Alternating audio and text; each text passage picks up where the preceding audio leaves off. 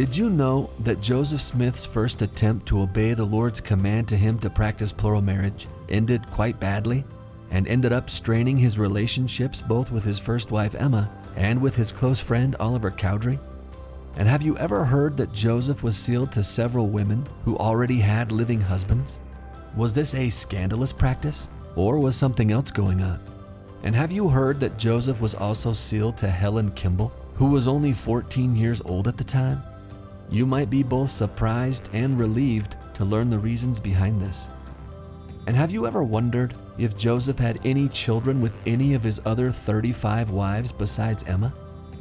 On today's episode of Church History Matters, we do a deep dive into all of these topics and more as we trace Joseph Smith's creative trial and error approach to personally living the practice of plural marriage, including some innovative uses of the sealing power to accomplish God's will the best he understood it. I'm Scott Woodward, a managing director at Scripture Central, and my co-host is Casey Griffiths, also a managing director at Scripture Central. And today, Casey and I dive into our second episode in this series dealing with plural marriage. Now let's get into it.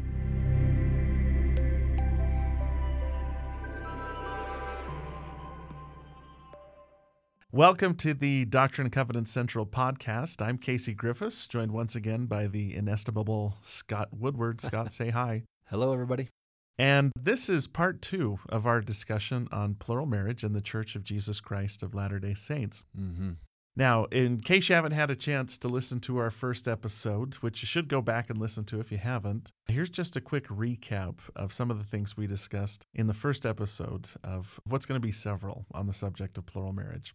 First, Joseph Smith appears to have first learned the principles of plural marriage in 1831 as part of his project to translate the Bible.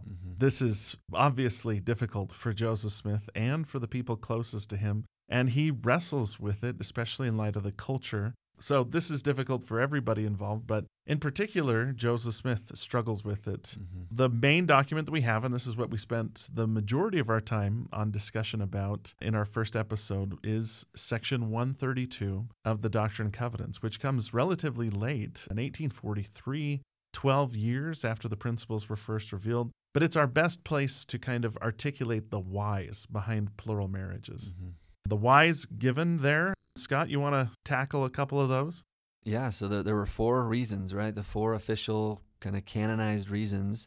The first was a test of faithfulness couched in the Abrahamic sacrifice motif. You know, we talked about how even though this practice has been discontinued for over 100 years now, plural marriage still acts as a test for many members of the church today, right? Pulling at our heartstrings. It's as repugnant today as it ever was for many of us. Yeah. The second is that it was a part of the restitution of all things. The third reason given was to multiply and replenish the earth, the one that we most quickly think of. And then the fourth is to provide a path for the exaltation of all faithful women.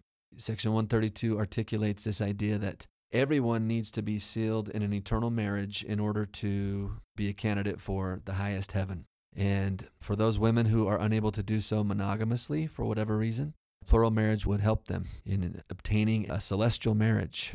So monogamous or plural doesn't matter as long as you're sealed in the new and everlasting covenant of marriage. That would be sufficient to help your exaltation. So that was reason number 4. Yeah. Now, believe it or not, that was the easy part of the discussion. Yeah. When we're dealing with the whys, we're dealing with canonized scripture where we can point and say, hey, a revelation says this is the reason why. Yeah. From here on, the discussion's going to be a little bit more focused around the what. Yeah. And this means that we're going to be dealing with some places where we have gaps in our historical record, where there's some things that we don't know that we wish we did. Yeah. And rather than offering like a strict interpretation about, hey, here's what happened, I think our approach is going to be to basically say, here's what we know and here's what we don't know, and we're not necessarily going to try and manage the gaps. Yeah. For instance, a big gap is there's not a lot of material from Emma Smith. about her perspective on plural marriage. And so rather than speculating what Emma might have been feeling or anything like that, we're going to kind of just tell you what we know and what we don't know, and then let you make up your own mind as you go forward. Yeah. So today we're talking about and providing a timeline of how plural marriage was initiated and then practiced in the church. Yes. We're going to start again in 1831 and work our way through the known sources. Is that fair to say, Scott? Yeah, I think that's fair to say. We're just going to piece together the best we can using the best research and available sources and knowing that it's going to be imperfect, as all historical reconstruction is, but this one is particularly challenging.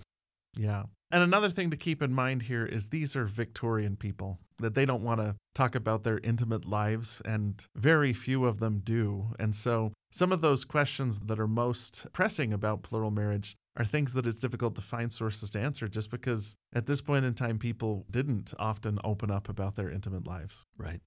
So we're actually going to go all the way back to 1831 again and start from there with the sources we know and how plural marriage was developed. It's clear that Joseph Smith knows he's supposed to practice plural marriage, but isn't necessarily given a how it's supposed to be performed. And so, Scott, why don't you take us through the sources so we know a little bit about what happened here? Yeah, it seems clear that from what happens and how the story unfolds as we understand it, that Joseph was not given an instruction manual on precisely how to live the practice himself or on exactly how to implement it among his people. He's got to figure it out. And this seems to be the way the Lord deals with some of his best students, is he gives them the general principles and then he lets them figure it out. Yeah. And anytime you got to figure it out and your agency's involved, that leaves room for some stumbling and bumbling. And so we're going to see that a little bit, I think, in this, at least as far as we have sources to help us reconstruct this. So we can assume pretty safely, I think, that Joseph has basically got the principles of D&C 132 in his mind, and that's about it as far as we know. He doesn't begin until sometime between 1834 and 1836. This will be in Kirtland, Ohio. And this will be his first attempt at plural marriage. Why doesn't he start this? If he knows about it in 1831, why does he not attempt to enter in until 1834 to 1836? I think that's a pretty good question. Yeah. We have a little bit from one of his wives, Mary Elizabeth Rollins. She later recollects that an angel came to Joseph 3 times. Here's the direct quote. She said that Joseph told her, quote, "The angel came to me 3 times between the years of 1834 and 1842 and said I was to obey that principle or he would slay me." She also said that Joseph the seer said that God gave him a commandment in 1834 to take other wives besides Emma.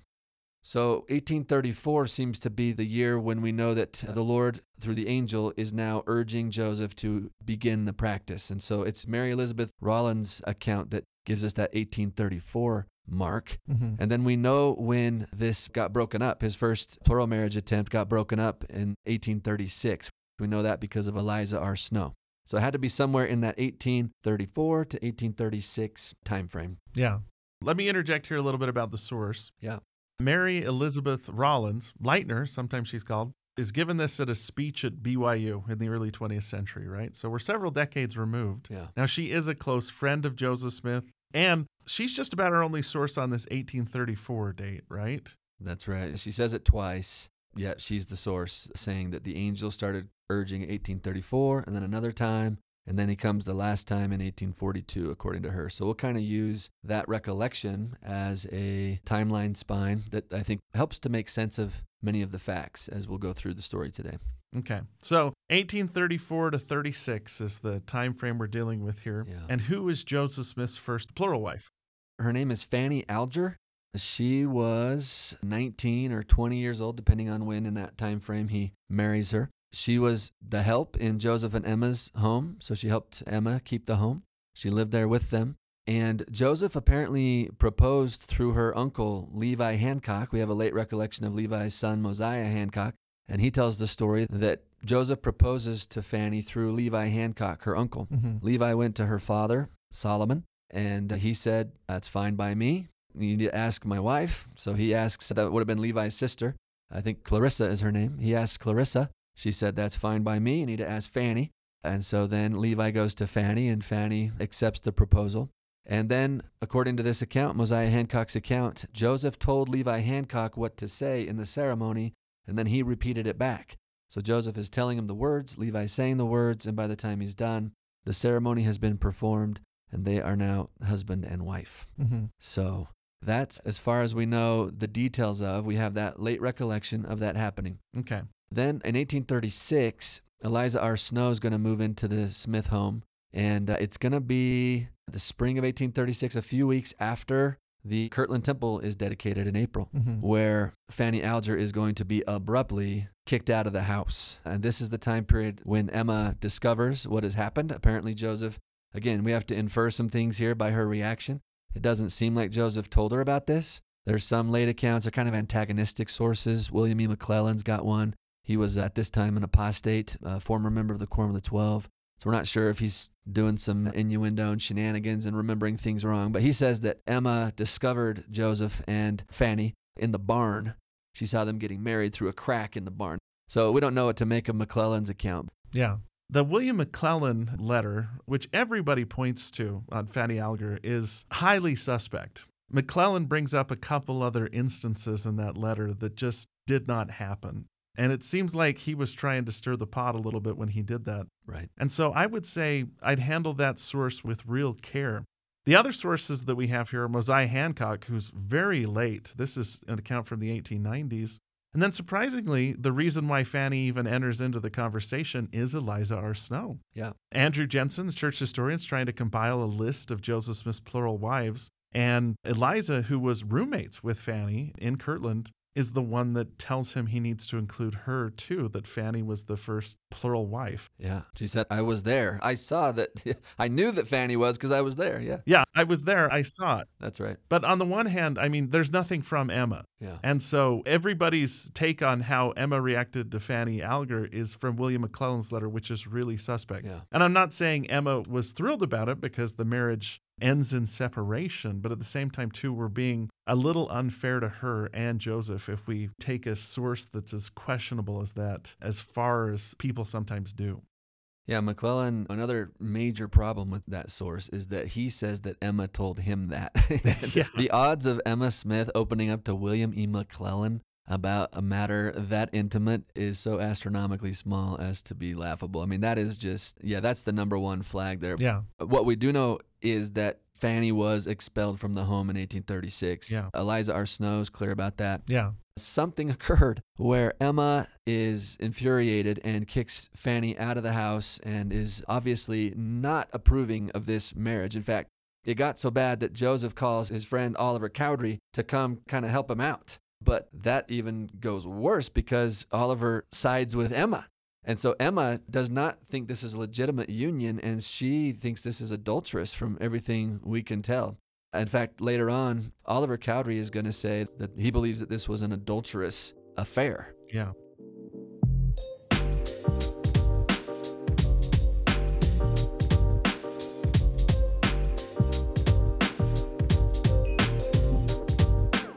So, Scott, when it comes to Oliver's accusations with Joseph Smith, or what causes this kind of confrontation between them, there's some sources, like there's a letter written in January of 1838. Tell us a little bit about that. Who's the letter to? What does it say? Yeah, so we have a letter from Oliver to his brother Warren Cowdery, where he says, I never confessed or intimated or admitted that I ever willfully lied about him, meaning Joseph Smith. When he was here, we had some conversation in which, in every instance, I did not fail to affirm that what I had said was strictly true. A dirty, nasty, filthy scrape. And then scrapes crossed out and affairs overwritten in Warren F. Cowdery's handwriting, which is Warren Cowdery's son, so Oliver Cowdery's nephew. So let me read that again. I did not fail to affirm that which I had said was strictly true. A dirty, nasty, filthy scrape crossed out affair of his and Fanny Alger's was talked over, in which I strictly declared that I had never deviated from the truth on the matter, as I supposed was admitted by himself. So we're not sure what the context he's talking about here, because his church trial hadn't happened yet. That'll happen in April. But he is talking to his brother here, Warren Cowdery, or writing to his brother, that he continues to affirm that some dirty, nasty, filthy affair, scrape, between Joseph and Fanny Alger had been talked about, and that he had affirmed the truthfulness of it, and that he says, I suppose, was admitted by Joseph. So that's going to be a point of contention. Did Joseph really admit that he had had some dirty, nasty, filthy affair? Yeah. Later on, actually, at the minutes of Oliver Cowdery's church trial in April 12th, David W. Patton testified that when he went to Oliver Cowdery to inquire of him if a certain story was true respecting Joseph Smith's committing adultery with a certain girl, Oliver turned on his heel and insinuated as though he was guilty. He then went on and gave a history of some circumstances respecting the adultery scrape, stating that no doubt it was true. He also said that Joseph told him that he had confessed to Emma. Thomas B. Marsh then tells the story that when David Patton asked Oliver Cowdery if Joseph had actually confessed to his wife that he was guilty of adultery, that Oliver cocked up his eye very knowingly and hesitated to answer the question, saying he did not know as he was bound to answer the question. Yet he conveyed the idea that it was true.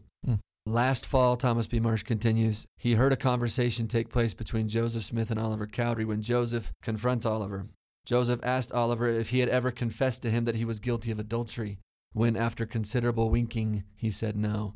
Joseph asked him if he ever told him that he confessed to anybody, when he answered no. That's the end of that quote. And we know from the trial minutes of Oliver Cowdery's excommunication trial, there were 9 accusations, right? Yeah. And the second accusation was his insinuation that Joseph Smith had committed adultery. And so what I just read were some of the witnesses kind of brought to the stand here to explain what they had heard Oliver say and what they had overheard Joseph say to Oliver, confronting him about this. So it's a little unclear why Oliver wouldn't just state the facts, but he's got lots of insinuation, cocking his eye up knowingly, winking. I don't know. What do you make of all this, Casey? Yeah. Interestingly, Oliver doesn't attend the trial himself. He writes a letter basically signaling that he's going to resign his membership in the church. They excommunicate him before they accept his resignation. It's kind of a you can't quit, you're fired kind of situation. Yeah. But Oliver never addresses the charges that he was accusing Joseph of adultery.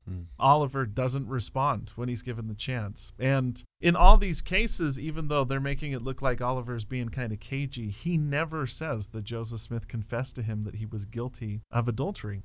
Oliver's reason that he gave for leaving the church was that the church was trying to force him to sell his property in Jackson County, and that this was an infringement on his rights as an American citizen and things like that. So Oliver isn't directly on the public record accusing Joseph Smith of adultery, and so it's more complicated than that. Yeah. But I just think it's curious that when Oliver has the chance to put it into the public record, he doesn't even bring it up or address it. And if it had been a significant factor in Oliver wanting to resign from the church or being excommunicated, I think he would have addressed it. I mean, if you're getting kicked out of the church, it feels like this is your chance to, burn the whole building down too. Yeah, and he right. just doesn't even address it, which is curious in my mind. Yeah, it's also curious the response of the council.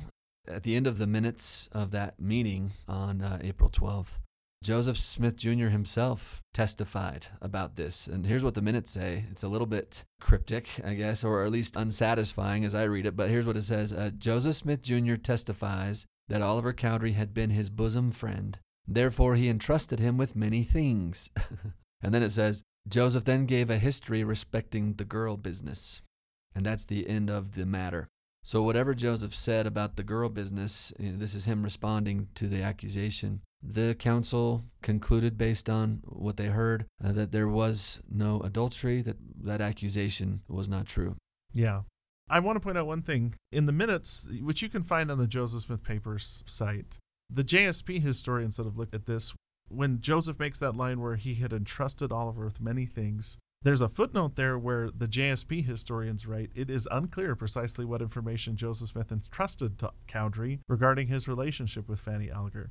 Later accounts variously claimed that Cowdery performed a marriage ceremony between Joseph Smith and Alger that was called upon by Joseph Smith to mediate between him and Emma Smith after the relationship was discovered, or had been taught the doctrine of plural marriage privately and took a plural wife, contrary to Joseph's instructions.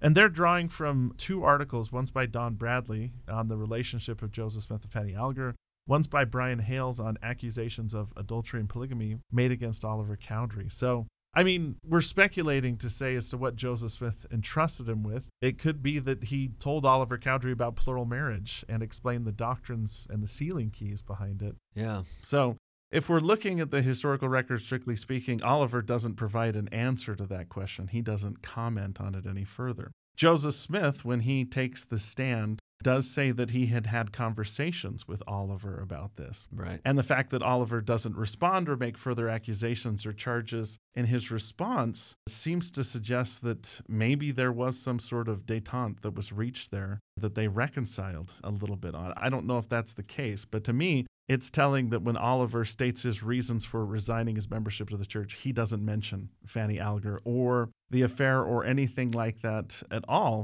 when it seems like if Oliver's interested in reforming the church, he would have brought that up. He would have been confrontational at it. Right. But one of the reasons he directly states in the historical record is not anything to do with Fanny Alger. It's all stuff that has to do with finance and what he saw as the church exerting unfair control over his finances.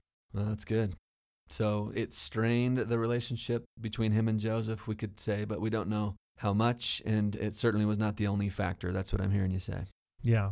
I would say the sources indicate that it definitely strained their relationship, but it's not in Oliver's directly stated reasons for leaving the church. And that's the only point I really wanted to bring up was just that this marriage, the sealing with Fanny Alger, is going to strain that bosom friendship that Joseph spoke of with him and Oliver. And so that's just one of the fallouts of the Fanny Alger experience, in addition to the strain that it put on Joseph's marriage with Emma. Yeah.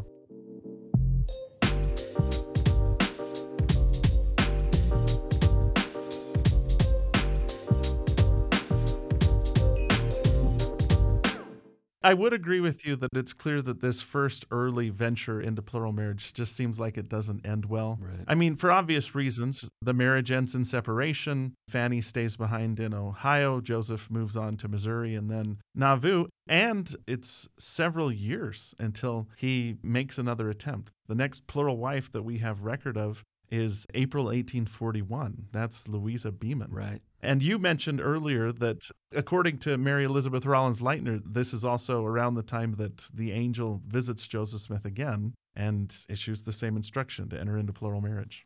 So yeah, that would be about a 5-year gap between when the Fanny Alger marriage occurred or ended, let's say, and when he starts again. So that 5-year gap has caused some head scratching. I don't think it's too head scratching to wonder, why would Joseph not rush into another plural marriage after the Fanny Alger incident? I mean, that was such a painful first attempt, is what it seems like. There was no rush to get into that again. It's going to take the angel coming the second time, it seems like, to say, all right, it's time to begin again. It fits the idea that Joseph Smith is hesitant. He's struggling with this. Yeah. By this point, he's seen a toll on his personal relationships, but there's still a compelling reason for him to practice it. And he does get back to it eventually in Nauvoo, and then eventually starts introducing it to other people as well. Yeah, that's right. Sorry, can I say one more thing about Emma in Kirtland? Yeah, please.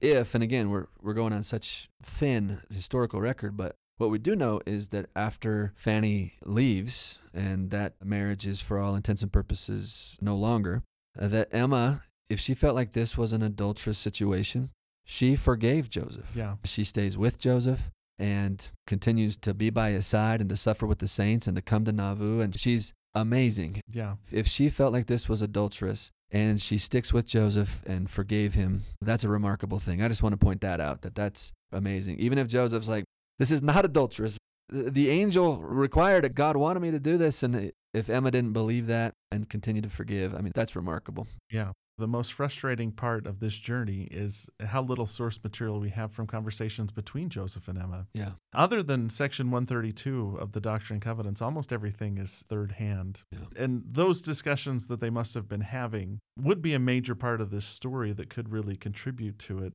Because, for instance, when he starts over in Nauvoo, it's interesting that there are different types of sealings that happened in Nauvoo. Yeah. For instance, when we think of the word sealing nowadays, it's synonymous with marriage in the church. It means you're married to someone. I was sealed to this person. In Nauvoo, they had various types of sealings, including eternity-only sealings, which were a little bit different than the way we think of sealings today. Do you want to explain a little bit about eternity-only sealings? Yeah, so there's a few instances where we know for sure there were eternity-only sealings, and then there are others that come by inference. Okay. So we know that after Louisa Beeman was unmarried, and so this was a time and eternity marriage that he enters into in Nauvoo, 1841. Mm-hmm. So that's his second known plural wife. But after that, he begins this string of curious eternity-only marriages. In fact, 8 of his next 9 proposals are to women who are already married. Mm-hmm. And this, when you first learn about this is quite the head-scratcher. Why would he propose to women who are already married? Yeah. It appears that there's at least 3 possible reasons, maybe a mixture of all 3, or maybe there's more that we don't know about, but there seems to be a few reasons. One of them would be a doctrinal reason. Again, back to D&C 132, the 4th reason, that marriage in the new and everlasting covenant is essential for exaltation. Mm-hmm. So some of these women who were married to other men were faithful, active women in the church, but their spouses were non-members, or they were inactive, or they were faithless in some way. And so being sealed to Joseph as a plural wife for eternity only would help meet that eternal sealing need, right? It would allow those worthy women to be sealed to an eternal husband for her exaltation in the eternal worlds, in spite of their living husband's faithlessness. Mm-hmm. And so that's a big doctrinal reason why this would have occurred. In fact, Mary Elizabeth Rollins Lightner is our sterling example of this, right? yeah. We've been calling her Mary Elizabeth Rollins because of her ties to the Rollins family, but her married name was Mary Elizabeth Lightner. Her husband is Adam Lightner, who I have seen his grave. It's right next to Mary's grave in my mom's hometown in Minersville. Yeah. Adam is a great guy by all accounts, but he's not a member of the church, and he never joins. And so Mary Elizabeth was one of Joseph's plural wives, probably for the exact doctrinal reason that you're explaining here, that her husband wasn't a church member. She was sealed to Joseph Smith in order to enter into this new and everlasting order of the priesthood, as Section 131 describes it. Yeah. In fact, that leads us to the second potential reason that he did this. And sometimes it was just situational. It's related to the first. Sometimes the women would prefer Joseph to be their eternal husband. One great example of this is one of Joseph's plural wives named Ruth Vos Sayers. She's the legal wife of Mr. Sayers in the record. Mm-hmm. In Andrew Jensen's biographical sketch of Ruth Vos Sayers, he says, Mr. Sayers, her husband, not attaching much importance to the theory of a future life, insisted that his wife Ruth should be sealed to the prophet for eternity, that he himself should only claim her in this life. And so she was accordingly sealed to the prophet in Emma Smith's presence, and thus became numbered among the prophet's plural wives. So in this instance, we have a husband. We don't know, again, a private conversation between Ruth and her husband. I don't know if she was nagging him or what was happening, but at some point he says, let's just get you sealed to Joseph. He can have you in eternity, and I'll have you for now. How about that? And she says that's a great idea. So that's a situational reason would be the second, just kind of this is what husbands and wives had kind of worked out amongst themselves, and Joseph allowed it. And so that's an interesting story. Yeah. Let me just cite one other example. Nancy Miranda Hyde is the wife of Orson Hyde. She's sealed to Joseph Smith. Later on in the Utah period, Orson is practicing plural marriage at this point too. But she actually approaches him and sort of, I guess as gently as possible, tells him that she considers Joseph Smith to be her husband in the eternities, and they end their marriage relationship in this life with the anticipation that she'd be with Joseph in the eternities too. So there's a lot of complexity going on here. Totally. And when we're talking about sealing, we really need to sometimes use this perspective that it doesn't seem like in most of these marriages there was marriage in the sense we think of it. Right. It was like they were connecting together. They were creating familial relationships that would go into the eternities.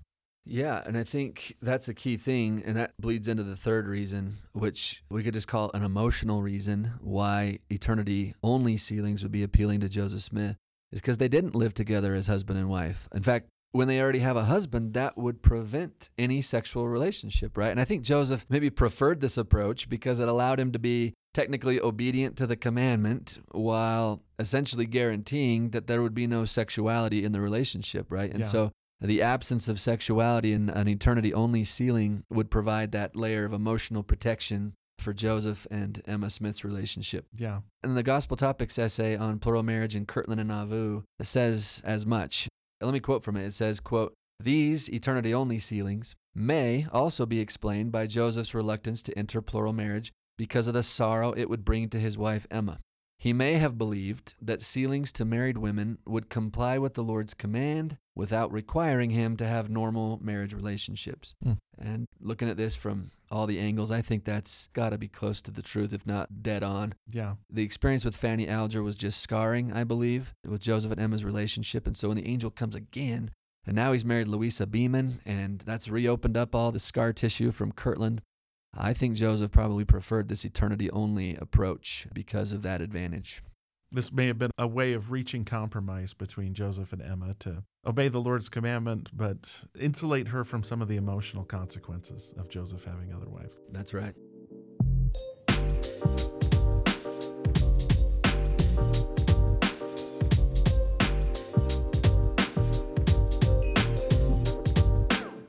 Now, obviously, eternity-only sealings aren't practiced today. Yeah. Why does it end? What are the sources on that? Yeah, that's a good question. So in 1842, according to Mary Elizabeth Rollins Leitner, that third time the angel comes, this time with a sword, right? Brandishing the sword to make his point that no, Joseph, we're not talking about eternity only. At least that's the inference, right? The inference would be eternity-only sealings are not fully what the Lord has in mind. So in 1842, we see Joseph's practice suddenly switch from eternity-only sealings to now marrying women who did not have husbands. So these would be time and eternity marriages. In fact, between 1842 and 1843, Joseph will marry 20 more women during that time, all of whom do not have husbands. And that would fit, again, with the timeline of Mary Elizabeth Rollins, what she's saying. 1842, angel comes a third time. Suddenly, Joseph's marriage practice switches to marrying single women. And so I think we can infer from that eternity-only approach was not fully satisfying to the Lord. Do you think that's a fair inference? I think it's a fair inference. Again, we have limited sources to tell us what was going on here. Right. I mean, it's complicated, right? Yeah. It's clear that some of these marriages are eternity only, in which they're husband and wife in eternity, but not acting as husband and wife in this life. But now I'm going to raise the question that comes up in my classes.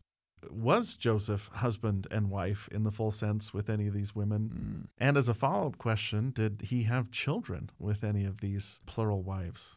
Yeah, so we have about 35 well-documented wives of Joseph Smith. 9 of them, there is sexuality that is documented.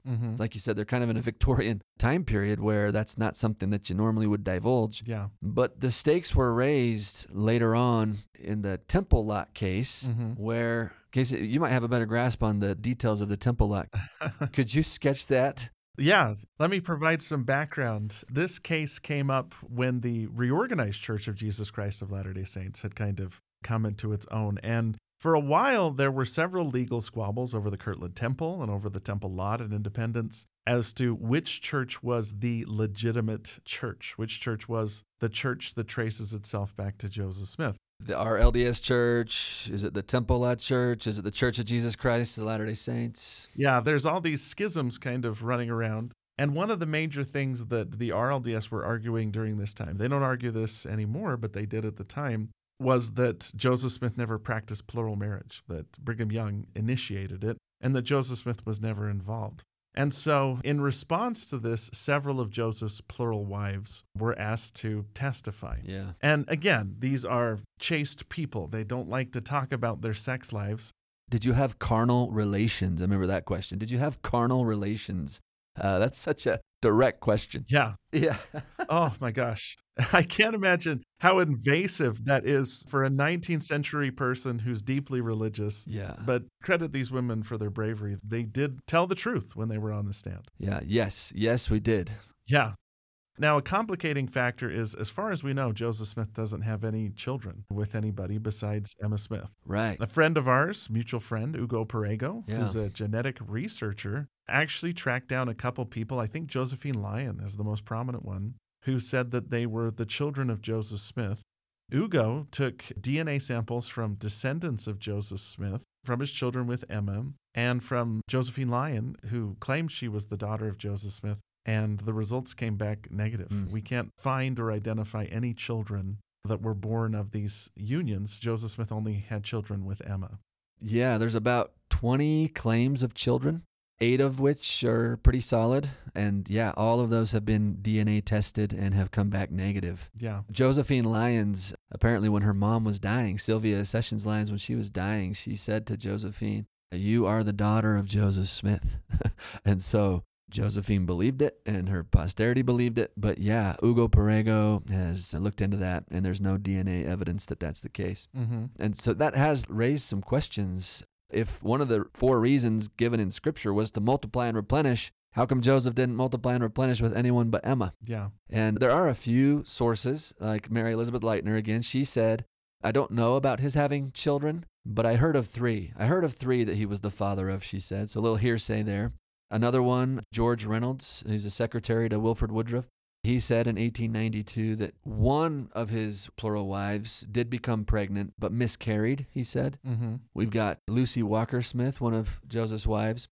Now, this is when some of the sons of Joseph and Emma from the RLDS church have come to Utah and are interviewing these wives of Joseph, or these purported wives, right? They're still trying to decide how they come down on that, whether they're going to believe that Joseph started this or Brigham Young. Mm-hmm. And so Lucy Walker Smith says to Joseph's sons, she later wrote about that experience, that they seemed surprised that there was no issue or no children from asserted plural marriages with their father. And then she says, could they but realize the hazardous life he lived after that revelation was given, they would comprehend the reason. He was harassed and hounded and lived in constant fear of being betrayed by those who ought to have been true to him. So one of his wife's perspectives was, we didn't really have a lot of time together, right? That he was harassed and hounded and lived in constant fear. Yeah. They're not having a lot of opportunity for intimacy, it sounds like.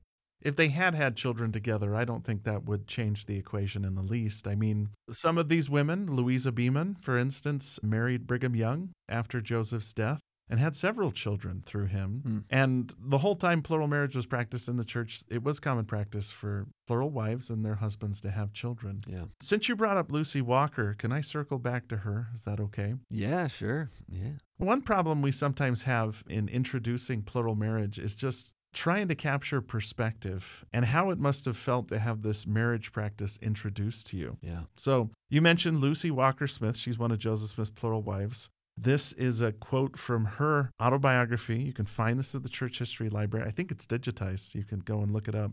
She said, "Every feeling of my soul revolted against it. Said I, the same God who sent this message is the being I have worshipped from my early childhood, and he must manifest his will to me. He walked across the room," this is Joseph Smith, "returned and stood before me with the most beautiful expression of countenance and said, 'God Almighty bless you. You shall have a manifestation of the will of God concerning you, a testimony that you can never deny. I will tell you what it shall be. It shall be that joy and peace that you never knew.'" So he tells her, go and get your own manifestation, pray about it, get a revelation from the Lord. And this is what she writes as her experience. "Oh, how earnestly I prayed for those words to be fulfilled. It was near dawn after another sleepless night when my room was lighted up by a heavenly influence. To me it was in comparison like the brilliant sun bursting through the darkest cloud. The words of the prophet were indeed fulfilled. My soul was filled with a calm, sweet peace that I never knew. Supreme happiness took possession of me, and I received a powerful and irresistible testimony of the truth of plural marriage, which has been like an anchor to the soul through all trials of life. I felt that I must go out in the morning air and give vent to the joy and gratitude that filled my soul. As I descended the stairs, President Smith opened the door below, took me by the hand, and said, 'Thank God you have the testimony. I too have prayed.' He led me to a chair, he placed his hands on my head, and blessed me with every blessing my heart could possibly desire." And so in discussing the numbers and sort of the more sensational questions surrounding plural marriage, like, were they intimate with each other? Did they have children together? Yeah. We shouldn't overlook the fact that the men and women who entered into this practice saw that as a deeply spiritual practice. Yeah. Doesn't seem like Lucy Walker had an easy time with it. And the Lord granted her a reprieve from her struggle by giving her a manifestation that this was the right thing. I think it's important to tell that because it doesn't seem like there was coercion that happened here. Yeah. It was a go and find your own testimony. And there were several instances of people who had the principles explained to them and then decided not to enter into it too. It was very carefully introduced. Yeah, sometimes there's this antagonistic strain of people who want to make it out to be that Joseph was abusing his ecclesiastical position and putting all kinds of pressure on these women, even threatening them with loss of salvation or something like that if they didn't marry him right. Mm-hmm. But there is no historical evidence that bears that out. In fact, the opposite is true, like the accounts of Lucy Walker that you just gave. There's multiple accounts from his other wives talking about spiritual manifestations. Mary Elizabeth Rollins, she said she actually saw an angel and was freaked out and like covered her head under her sheets, right? And she didn't know what to say to the angel. And Joseph was a little disappointed that she didn't let him talk to her. She just hid under his sheets. But she got her witness that this was a true principle. Mm-hmm. And Joseph never, as far as we have any historical record, put any sort of salvation on the line, or there was no coercion, no force. In fact, one of the things I love about Joseph Smith's approach on this that helps me know that he is upright and he is as good as we often talk about him being is that he would propose to most of his wives through their dad or through their brother. Yeah. It was never coercion. It was always either you get your own witness or he's proposing through the very protectors of their chastity. Is that the kind of shenanigans that a fraudulent man who's just trying to abuse his ecclesiastical position so he can gratify his lustful desires? Is he going to go to the guardian of the chastity and virtue of the woman and propose through them? Would he propose through the dad or the brother if he was just trying to take advantage of these women? I propose that he would not. Yeah. Here's a great case in point. Benjamin F. Johnson is a close friend of Joseph Smith's, and this is firsthand Benjamin F. Johnson telling this story. He said, on Sunday, April 2nd, President Smith took me by the arm for a walk, leading the way to a secluded spot within the adjacent grove where, to my surprise, he commenced to offer to me the principle of plural or celestial marriage. But I was more astonished by his asking me for my sister Almira to be his wife. So he's going through the brother here. Now watch. He says, I sincerely believed him to be a prophet of God, and I loved him as such, and also for the many evidences of his kindness to me. Yet such was the force of my education and the scorn that I felt unvirtuous, that under the first impulse of my feelings, I looked him calmly but firmly in the face and told him that I had always believed you to be a good man, Joseph, and wished to believe it still, and would try to, and that I would take for him a message to my sister, and if the doctrine was true, all would be well. But if I should afterwards learn that it was offered to insult or prostitute my sister, I would take his life. That's awesome. If you're lying to me, Joseph, you're trying to take advantage of my sister, I will kill you. This is one of Joseph's very close friends. That's the point, isn't it? That's the point. Yeah. He goes on, he said that Joseph responded with a smile, Benjamin, you will never see that day, but you shall live to know that it is true and rejoice in it. So, ladies and gentlemen of the jury, I ask you, do Joseph's actions here strike you as the actions of a man looking to take advantage of women? I submit that approaching the guardians of these women's virtue to propose marriage is not the action of a lust-hungry man. Yeah. Another prominent example of the same thing you're arguing here, Scott, is Sarah Ann Whitney. The marriage ceremony that they used, which was actually performed in 1842, was published as part of the Joseph Smith Papers recently. And Sarah Ann Whitney is the daughter of Newell K. Whitney, and his wife, her name is Elizabeth Whitney. It's escaping me right now. Yep, Elizabeth. Mm-hmm. Who, according to the same pattern you set up here, they were approached by Joseph to ask if he could be sealed to Sarah Ann. In fact, a close family friend records this. Bishop Whitney was not a man that readily accepted of every doctrine and would question the prophet very closely upon principles if not made clear to his understanding. When Joseph saw that he was doubtful concerning the righteousness of the celestial order, he told them to go and inquire of the Lord concerning it, and they should receive a testimony for himself. The bishop, with his wife, who had for years been called Mother Whitney, retired together and unitedly besought the Lord for a testimony whether or not this principle was from him. As they ever after bore testimony, they received a manifestation, and that it was so powerful they could not mistake it. So he's not just asking the women that he's being sealed to get a manifestation. In this case, he asked their parents to get a manifestation. And the ceremony is performed by Sarah's father in this instance. That, again, doesn't fit the pattern of an adulterous, sneaking around behind the back kind of relationship. Right. It was creating this connection. And that's maybe another angle to look at is, you phrased it so well in our outline today, creating dynastic connections. Yeah. Connecting families. In fact, some of Joseph's more controversial sealings, like Helen Mar Kimball, can maybe be explained by this feeling of let's connect families together. Can you explain a little bit about that? Yeah. Remember when Jesus was talking to Peter in Matthew 16:19, and he said that he would give unto him the keys of the kingdom of heaven. And then he used this as his word. He says, whatsoever thou shalt bind on earth will be bound in heaven. I think the word whatsoever, when it comes to the sealing power, was interpreted by Joseph Smith with some leeway, some wiggle room, to be able to use the sealing power in different ways to try to help save people. That's the ultimate goal. Mm-hmm. And if eternal marriage is one of those things we need to do to be saved, sealing power is there to help make that happen. But there's this other idea that is brought up in Nauvoo of connecting families sort of horizontally, and not just connecting a husband and a wife, but connecting families that wanted to be together in the network of heaven, the priesthood network of heaven, where you would want to connect with people that you loved. And so one of the ways plural marriage came into play here is if someone had a daughter, they could have the daughter sealed to Joseph, and that would then create a connection with the Joseph Smith family in this kind of dynasties, right? Like kind of ancient kingdoms where the prince of this kingdom would marry the princess of that kingdom and connect the two dynasties. That's kind of where the word dynastic connection comes in, which made sense when Joseph's talking about the kingdom of God and establishing kingdoms and kings and queens and priests and priestesses in the Nauvoo theology as it develops. Yeah. Concrete example is Heber C. Kimball and his wife Valete offered to Joseph Smith their daughter, Helen Kimball. At the time, she was 14 years old, and so this is one of those controversial ones, right? Mm-hmm. It was her parents' idea. Heber C. Kimball was a member of the Quorum of the 12 Apostles, and they had a desire to be connected to the Smiths. In fact, let's just actually let Helen speak for herself here. I have a quote from her. She says this, that later on, she's going to actually write one or two books. Did she write 2 books about plural marriage? She writes a couple defending plural marriage, yeah. Yeah, she was a staunch defender of plural marriage, and so her first introduction to it was her dad talking about it with her gently and giving her some time to think about that, and then actually making the proposal. So here's her own account. She said, quote, he, meaning her father, Heber C. Kimball, taught me the principle of celestial marriage, and having a great desire to be connected with the prophet Joseph, he offered me to him. And so that's Helen's understanding, is this would be a way to connect the two families. Mm-hmm. Now, Joseph Smith is never with Helen sexually. This appears to be an eternity-only sealing by all accounts. So if the Kimball and Smith families are bound through this daughter, Helen, on earth, then these families would be bound together in heaven. And so that's a third kind of innovative way Joseph is using sealing power. And plural marriage, in this case, was the way to make that happen.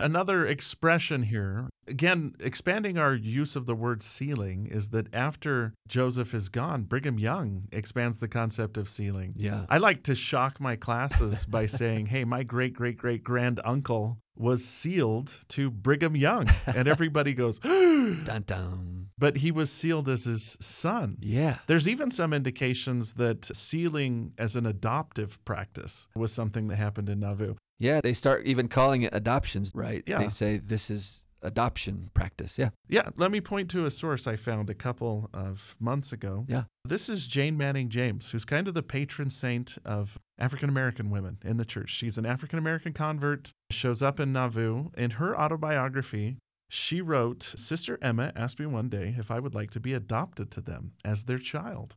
I did not answer her, and she said, I will wait a while and let you consider it. She waited 2 weeks before she asked me again, and when she did, I told her, no, ma'am, because I did not understand or know what it meant. They were always good and kind to me, but I did not know my own mind. I did not comprehend.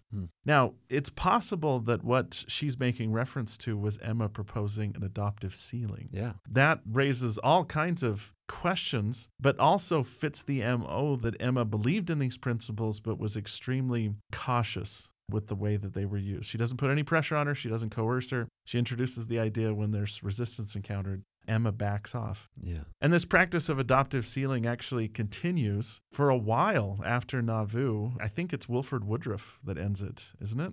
That's right. 1894, he gets a revelation. He announces it in General Conference to all temple sealers, all presidents of temples, to no longer allow for adoptive sealings.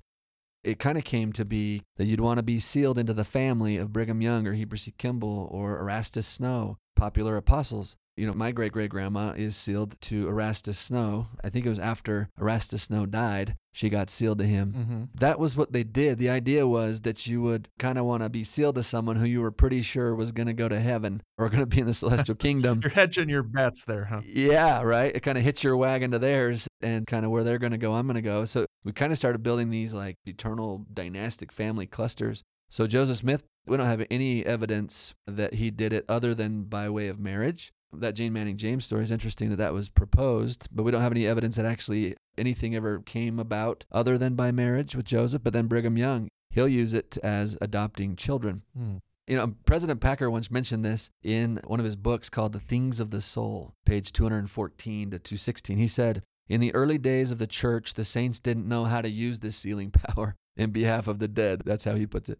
Similarly, it took time for the saints to understand the matter of sealings. They knew there was a sealing, yet they didn't know quite what it was, so they began by getting themselves sealed to living prophets. And he describes this practice. And then he says, in April 1894, this changed. In General Conference, President Woodruff explained these changes. And that's when we got the lineage straightened out, and we knew what this sealing of families was all about.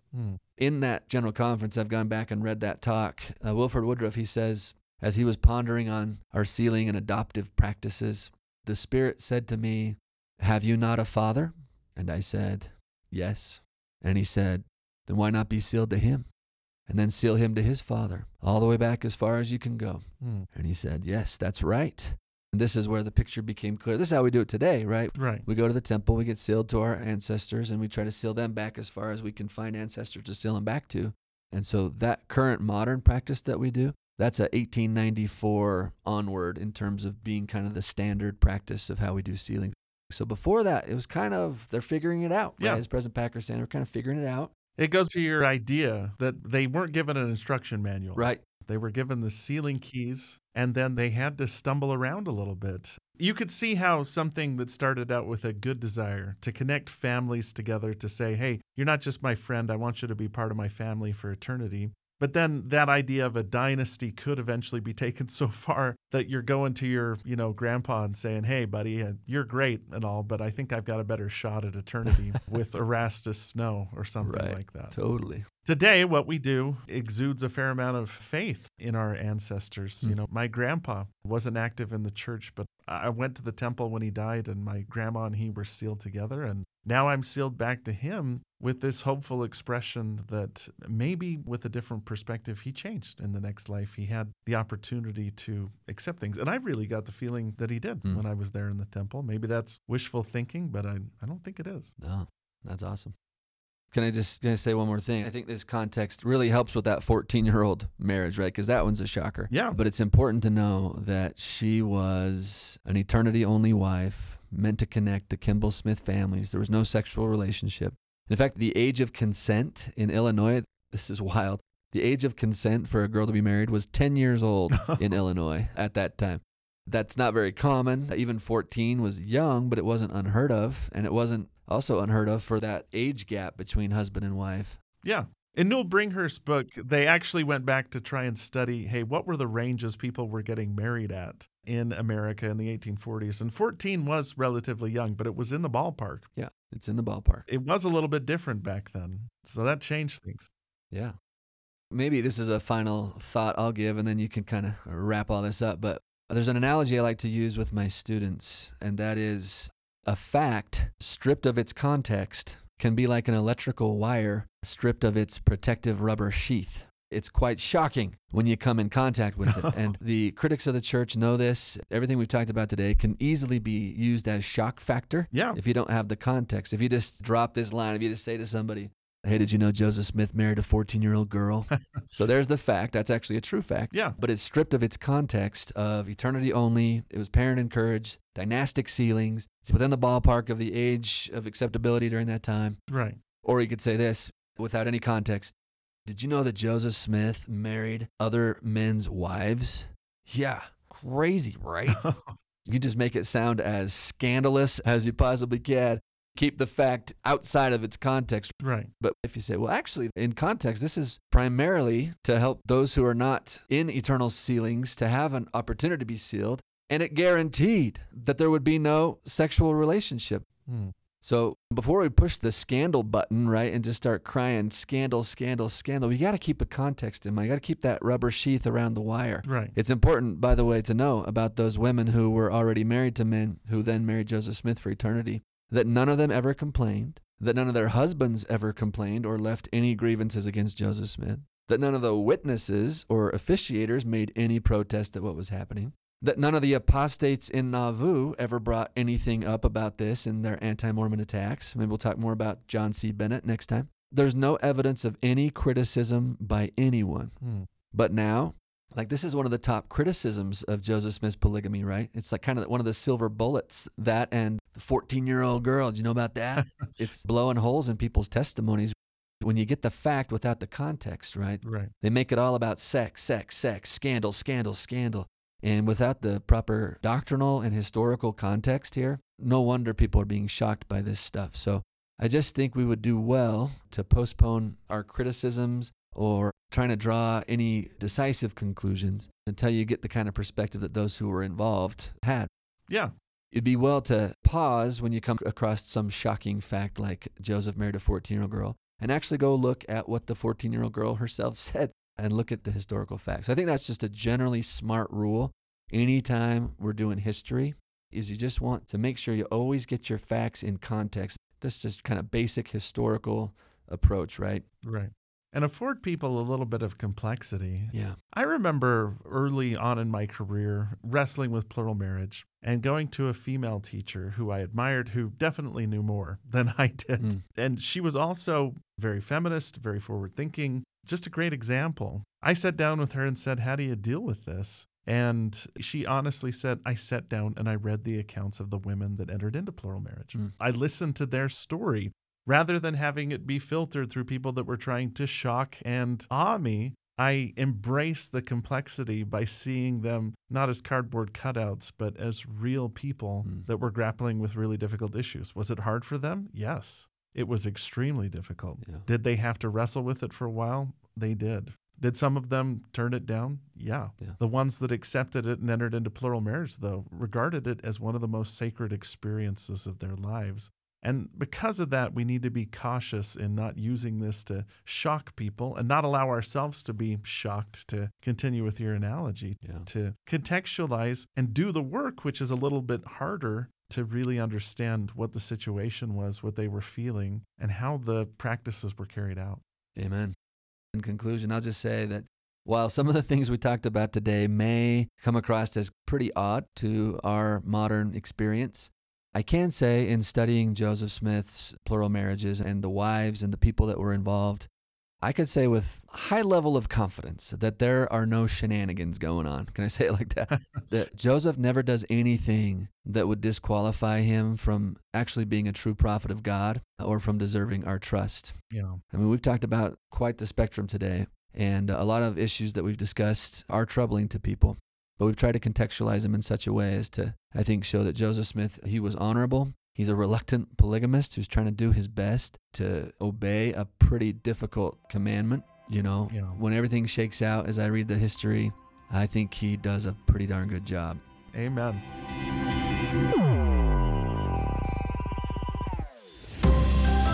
Thank you for listening to this episode of Church History Matters.